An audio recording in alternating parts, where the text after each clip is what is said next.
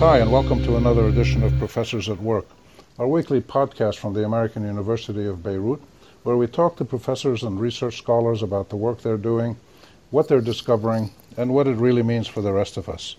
I'm delighted to have this week as our guest Marco Bardas, who is an assistant professor in the Department of Health Promotion and Community Health at the Faculty of Health Sciences. Welcome, Professor Bardas. Thank you. Welcome, and thank you for inviting me. Oh, it's a pleasure. I've followed your work over the years, and you've done fascinating work, with many of your colleagues and your students sometimes, using digital technology for the sake of better health in the community, in the family, in the country. Mm-hmm. And there are many dimensions to this, and it's particularly important in a moment of health crisis and threats and large-scale poverty and wars and refugees, and so the digital work that you do for health promotion seems particularly relevant these days. So tell us, how did you get into this field? Well, it all started back in 2008 when I started a PhD program in Lugano, University of Lugano, the Università della Svizzera Italiana, that's what the formal name is. At that time, I joined Professor Suggs, is a Texan-based professor in health promotion, actually, and social marketing. And it's there when I discovered that, we can use technologies for promoting health, like we use technologies for many other things, many other aspects of our lives.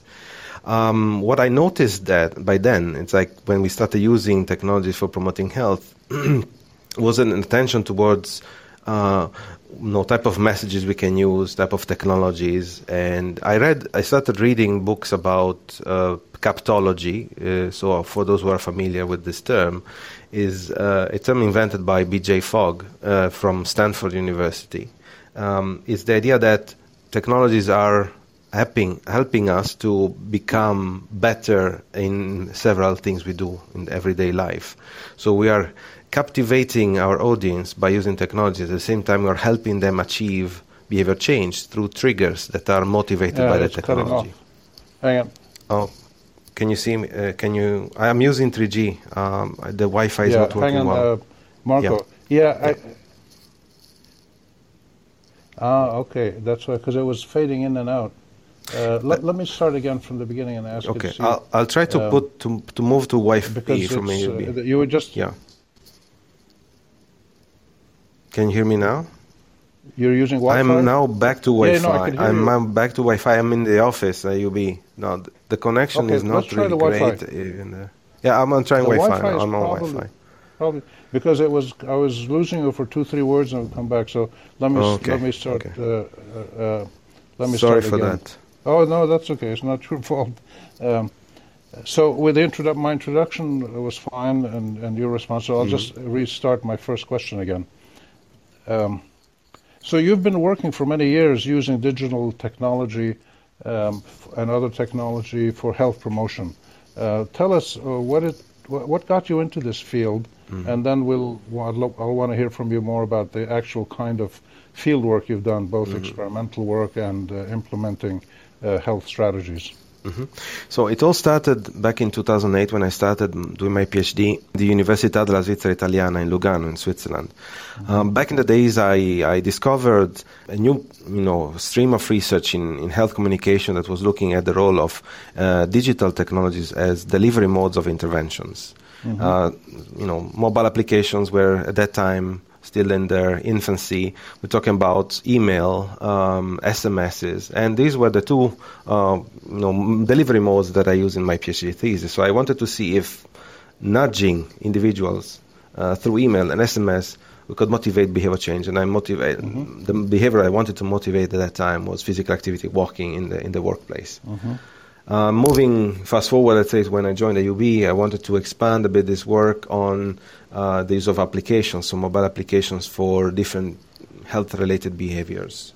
I started studying mobile applications for weight loss, physical activity promotion again. So this is something like a stream. I continued the stream of research on that. I developed during my PhD. And then I moved on to different fields on the use of mobile applications for smoking cessation, looking at how can these be motivational factors.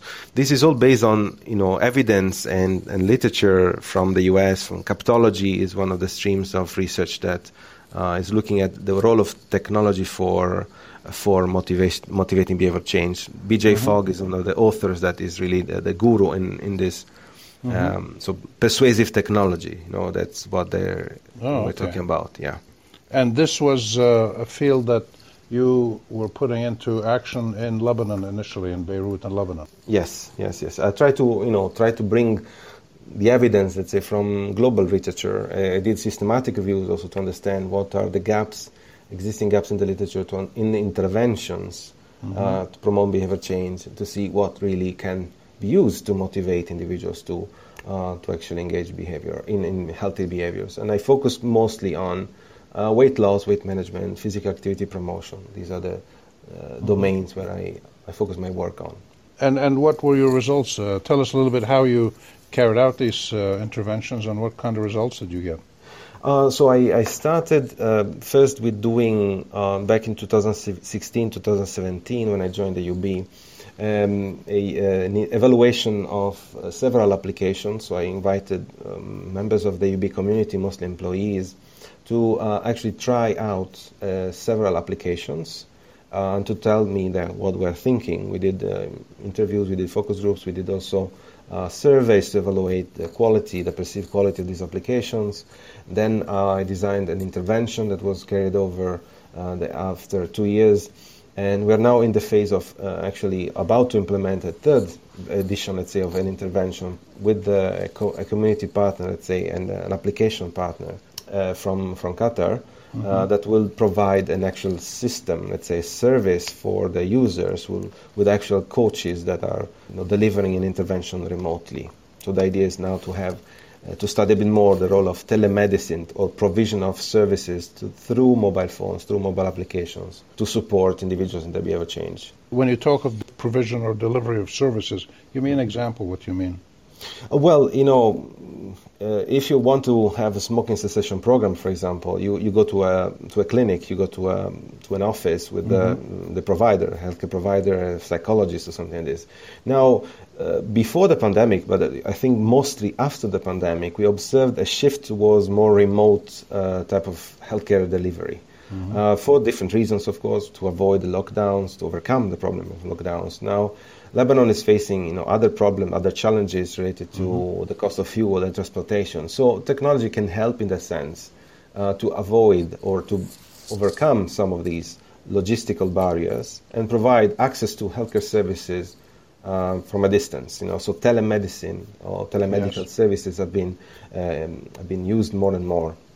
We can have access to our doctors on their fingertips. We have AUB, we have MyChart or My AUB Health as a way to interact with our personal healthcare information, health-related information, and we can have access to our doctors directly. We can schedule an appointment, we can meet them.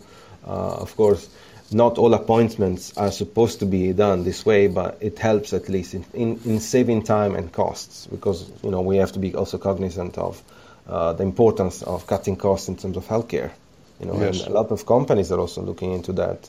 Not only those service providers, but also health insurance companies, third-party insurers. So these are. I think digital health is here to stay for the future also. Well, I had an experience in this recently when I needed to. I was traveling and I needed to get some fresh supply of blood pressure medicine that I take, and I just sent an email to my doctor. This was in the Boston area, in Cambridge. I sent an email to the doctor, and after half an hour, I get a call from the pharmacy down the street. Actually, a recorded voice call saying your medicine is ready. Come pick it up, etc., etc. And this all happened within half an hour, and it was all done digitally. And I didn't even see the doctor or the pharmacist. I just left a message. It was incredible. Yeah, what you mentioned is like a very good example of how these systems can integrate very well, as long as there's an interoperability between databases. So, which means that you have a health record that is clear and it is readable by any operator in the area. In this case, it's about we have to talk about data protection, about privacy, and how healthcare organizations deal with the data that you are providing them. Of course, it's for your own sake, it's for your own safety, but this, of course, opens up venues for discussion from an ethical standpoint. About data protection, about privacy, about confidentiality, and all these things. However, so there's a good and bad side of technology, and I'm more of an optimist. And in the sense that I do trust in the important role of technology to improve our lives, not to make them more difficult. You provided exactly a good case of how technology can help, and speed up processes, can give you access to healthcare services. Right. What about the cost side? Does this bring down costs for patients, for medical providers, for anybody else in the system? It definitely does. I don't have very current data, but I can certainly make a comparison. Eventually, when you are meeting in person with the provider, you're spending their time. And everything has to be billed. Yeah. And of course, time is money, and of course the cost of interacting with the provider is that. But then in this case, you're cutting the cost of an intermediate person, maybe a physician or a pharmacist that has to provide the medication. So if you have everything ready, you can really the doctor can just issue an order, and the order goes directly to the machine that produces it. You don't have to have an intermediate person, not the delivery guy. So you're cutting costs in the process as well. So it's not only in the outcome or in the medication, the visit. Sometimes you don't have to visit the doctor to get a prescription. So you can cut costs there as well. Yeah, and you talked about persuading people to undertake better behaviors for their own health. Is most of the work that you've done focused on individual men and women, or even maybe children, I don't know, but is individuals changing their habits? Is this a very person-directed process? It's a person-directed. At the same time, I try to look at communities in a sense that not only because I belong to the department that is community health, but because we are not just individuals. So we don't act on our behaviors just because we want to. So we are influenced by others, being influenced by our environment. So in this sense, I consider community as a broader term. We've done some work also with the humanitarian engineering initiative at the UB, which brings together two faculties mainly, health sciences and engineering, to motivate individuals to look for COVID-19 related information from reputable sources. We've worked together with Professor Haj and Ms. Aline Germani for that. We developed together an intervention application, let's say, that uses WhatsApp as a way to communicate with the target audience by sending messages that are a combination of information, let's say. So we are trying to look at factors that can be scaled up to different communities so that we can influence collective behavior change, let's say, not on individual level. Right. And have you found have you had any results from this kind of work yet? We were we are doing this as we go, so as we speak. So it's not, we don't have results yet. And we're talking about an application that is delivering messages, so it's on one way, it's not very interactive. But based on the same framework, now implementing another intervention for family planning in Lebanon and Jordan. So thanks to the help of a developer, we're developing a chat bot with Telegram. Probably you're familiar with this, or you know this alternative to WhatsApp. Messaging platform that will deliver content, let's say, family planning related information and motivational messages, information, practical information, what to do, what to consider to vulnerable populations in Jordan and in Lebanon. And we try to also include some contextualized information related to where to find healthcare services, where we can find, let's say, family planning services in the area. Again, this is possible through technology because you have information that you can collect about the location, about the gender, about the age of the users, and this will inform the actual response, let's say, from the intervention standpoint. You mentioned vulnerable populations. I was going to ask you the equity issue, because not everybody has a smartphone, not everybody has good internet access or high-speed telephone network access. So how do you calculate that into your work when you're trying to reach an entire community? Yeah. Well, first of all, this is a very, very important and interesting aspect. And part of my work has looked into inequitable access to technology. So we have, developers of digital health interventions have probably given for granted for many years that users have the capacity, the ability, the opportunity to use technology, but it's not always the case. So health literacy and digital health literacy are keywords in this sense. And I look into that, when I design interventions. So we need to make assumptions, but at the same time we need to also design interventions so that we account for different levels of literacy. How do we do so? For example, is by saying, well, we need to develop the content of the intervention. We need to develop, we need to understand from our target group whether they can use the technology. So we did formative research with our community partners. We did understand whether WhatsApp, for example, was a means of communication, and that was the case. And you will be surprised, even though not everybody has a mobile phone, a lot of people have a smartphone, have WhatsApp. They use WhatsApp to communicate with their friends and families overseas, or they're far away. So they're using the application for that purpose. Now, because of the limited internet access, we couldn't provide them with an application to download, and because it has an implication in terms of space on the phone, bandwidth.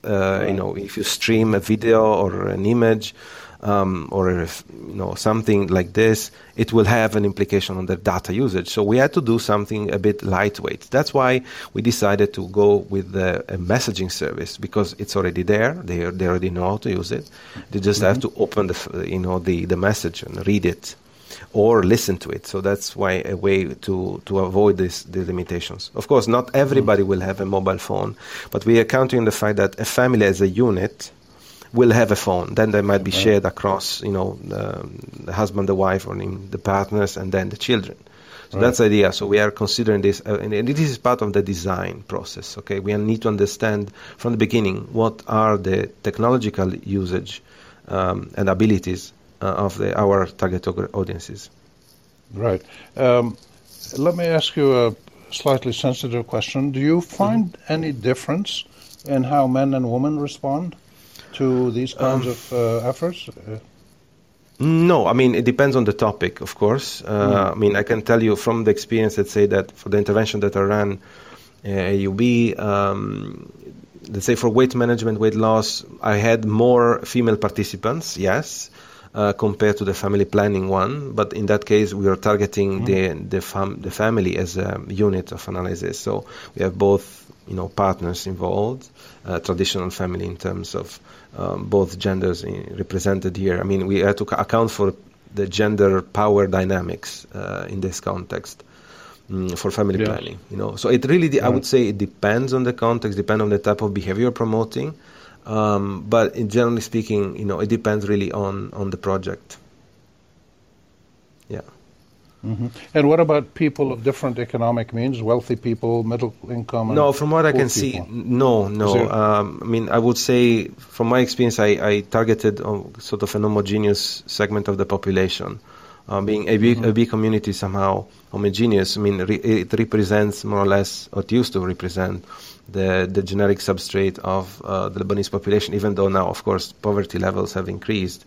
But the technology, I think technology has become even cheaper, so the access to technology has become more affordable for everyone. So I would say nearly everyone has a mobile phone. Now, the issue might be internet access. And this is something, it's not easy to overcome, especially, in the conditions we're living in. Right. But it's a factor to account for, for sure. I remember when COVID started, about over a year and a half, there was an effort at AUB with a committee that was dealing with health issues and advising the administration at AUB and the community as a whole. And you were part of that, and you were quite active with your colleagues in designing health messages that were sent out through the internet or in posters on campus or things of that nature. Tell us a little bit about that experience and what you learned from sending out information in a poster kind of form. Poster meaning in a printed form, or printed. Social media as well.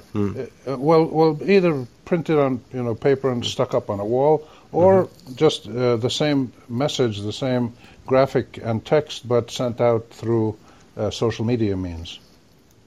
No, of course the medium make a difference. No, but I would say there's not much a distinction between traditional media communication channels and new media communication channels. Because there's a combination of factors, meaning nowadays we want people to activate and make a decision or do an action, like visit this page, click here. So a lot of social media posts, for example, would include links, would include QR codes, even print materials include QR codes, and people can scan, take a screenshot, let's say, and then use the QR code to open a link. So I think there's a combination of factors here that play a role in terms of making even printed material a bit more interactive.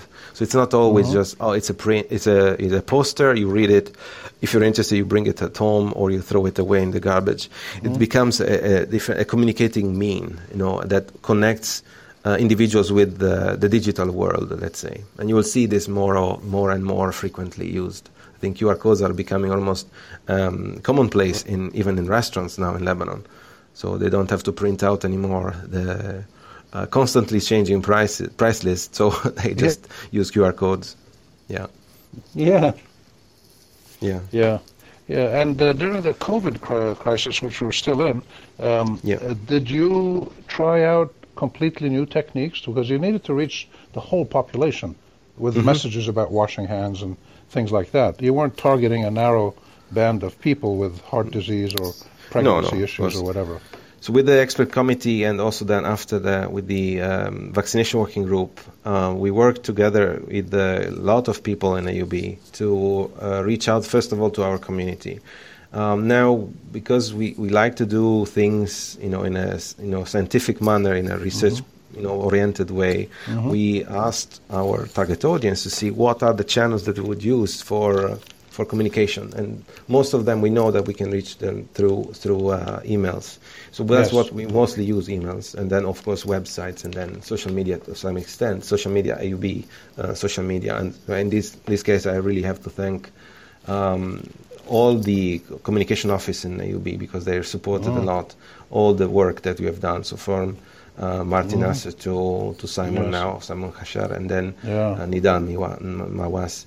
A lot of things, we have to think in a multi-digital format communication. We also need to say, well, there are segments of our community that do not do emails, and they don't have an email address. Maybe they don't do email. So we have to find alternative ways to reach to them, and that's what we did. We tried to get focal points in each unit, thanks to the help of the human resources department, to talk to them. So we cannot forget, we're still humans, so we still interact with, in a face-to-face manner sometimes, or let's say with a person-to-person contact. So communication for me is an integrated, system. It's not only, digital. Digital is part of this environment, communication environment we are living in. So we need to use multiple channels to reach different people. And what's your response to a situation where you have large numbers of people who completely disregard healthy behavior, like in the middle of the COVID in Lebanon and in the United States and in other countries, you'll get groups of young people mostly having beach parties without any masks or anything, and people who don't want to be vaccinated. So how do you deal with people who clearly know that they should be behaving better, or in a different way that protects their health and the health of others, but they don't behave in a better way. They just stick to their old habits that can be very harmful. How do you address that? This is a $20 million question, I think. I would treat the problem in two different ways. So the anti-vax movement, which is not only for COVID-19, it's been always lingering in the background. And with social media, they had a bit more venues for speaking up, whether, maybe 40, 30 years ago, this would not have been possible. But they are the minority. So the issue is that the perception that we have is that the individuals that are against the technology, against an innovation, are still going to be a minority. So if you're looking at the diffusion of innovation model, it's a very easy, simplified way to see things. Innovations follow a curve. So there will be always a minority that is innovating, that will buy the new technology, the new iPhone, for example, but that will be a minority. That will be followed by an early majority, and then the late majority will those who are waiting to see how the technology evolves. They want to make sure that every purchase they do it's safe. This is we can apply this to vaccines as well. So there are people that wait for the vaccines to be effective, to be tested enough to see to be sure, to be safe, to feel safe about their usage. Yes. I'm not just talking about COVID-19 vaccines, but any kind of vaccines, any kind of health-related technology as well. So this means that we cannot, we should try to convince anti-vaxxers otherwise. But from a marketing standpoint, it's always better to start trying to convince or to persuade those who are ready to change. And anti-vaxxers, by definition, are not ready to change. So from a very marketing perspective, I will not invest a lot of time trying to convince people that the sky is blue when they believe the sky is black. Right. Okay. So it's fine if they keep their own ideas as long as they don't impact, I think, the public safety and have an impact, let's say, on the society, unless they impose their views. I think that would be the extreme where we have to set the boundaries. But in that case, I think policies, rules, laws that will forbid them, for example, for manifesting in public. And this is something that's happening already with the COVID vaccine mandates, or regulations that make the non-vaccinated individuals more so prone to get the vaccine. Of course, this has ethical implications about individuals' freedoms and liberty. Okay, this is the argument that you can see everywhere. But the counter argument will be is that we are trying to protect the collectivity here. It's a public health emergency, so we need to make decisions that might hamper our individual freedoms for the betterment of the society. Okay. We've just about run out of time. Can I ask you one last quick question? What's on your agenda next? Your next research project you're thinking about? What I would like to really do is to investigate different domains of health and understanding better how we can be more equitable in designing digital health interventions. Last year we published a paper, a scoping review, with a student of mine and a group of friends and faculty members and the Faculty of Health Sciences. And we realized that a lot of interventions out there that are published, let's say, in the peer-reviewed literature, do not account for different domains of literacy, including basic functional literacy.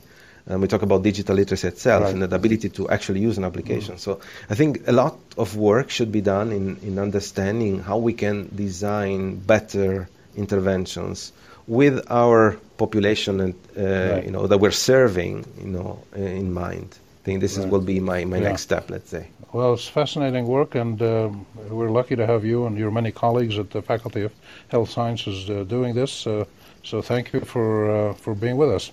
Thank you, Rami, for interviewing me.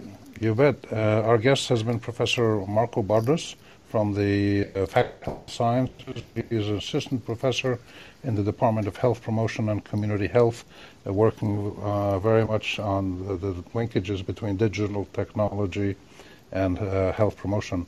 That's this week's Professors at Work. I'm your host, Rami Khouri. Thanks for joining us, and join us again next week at the same time. Bye for now.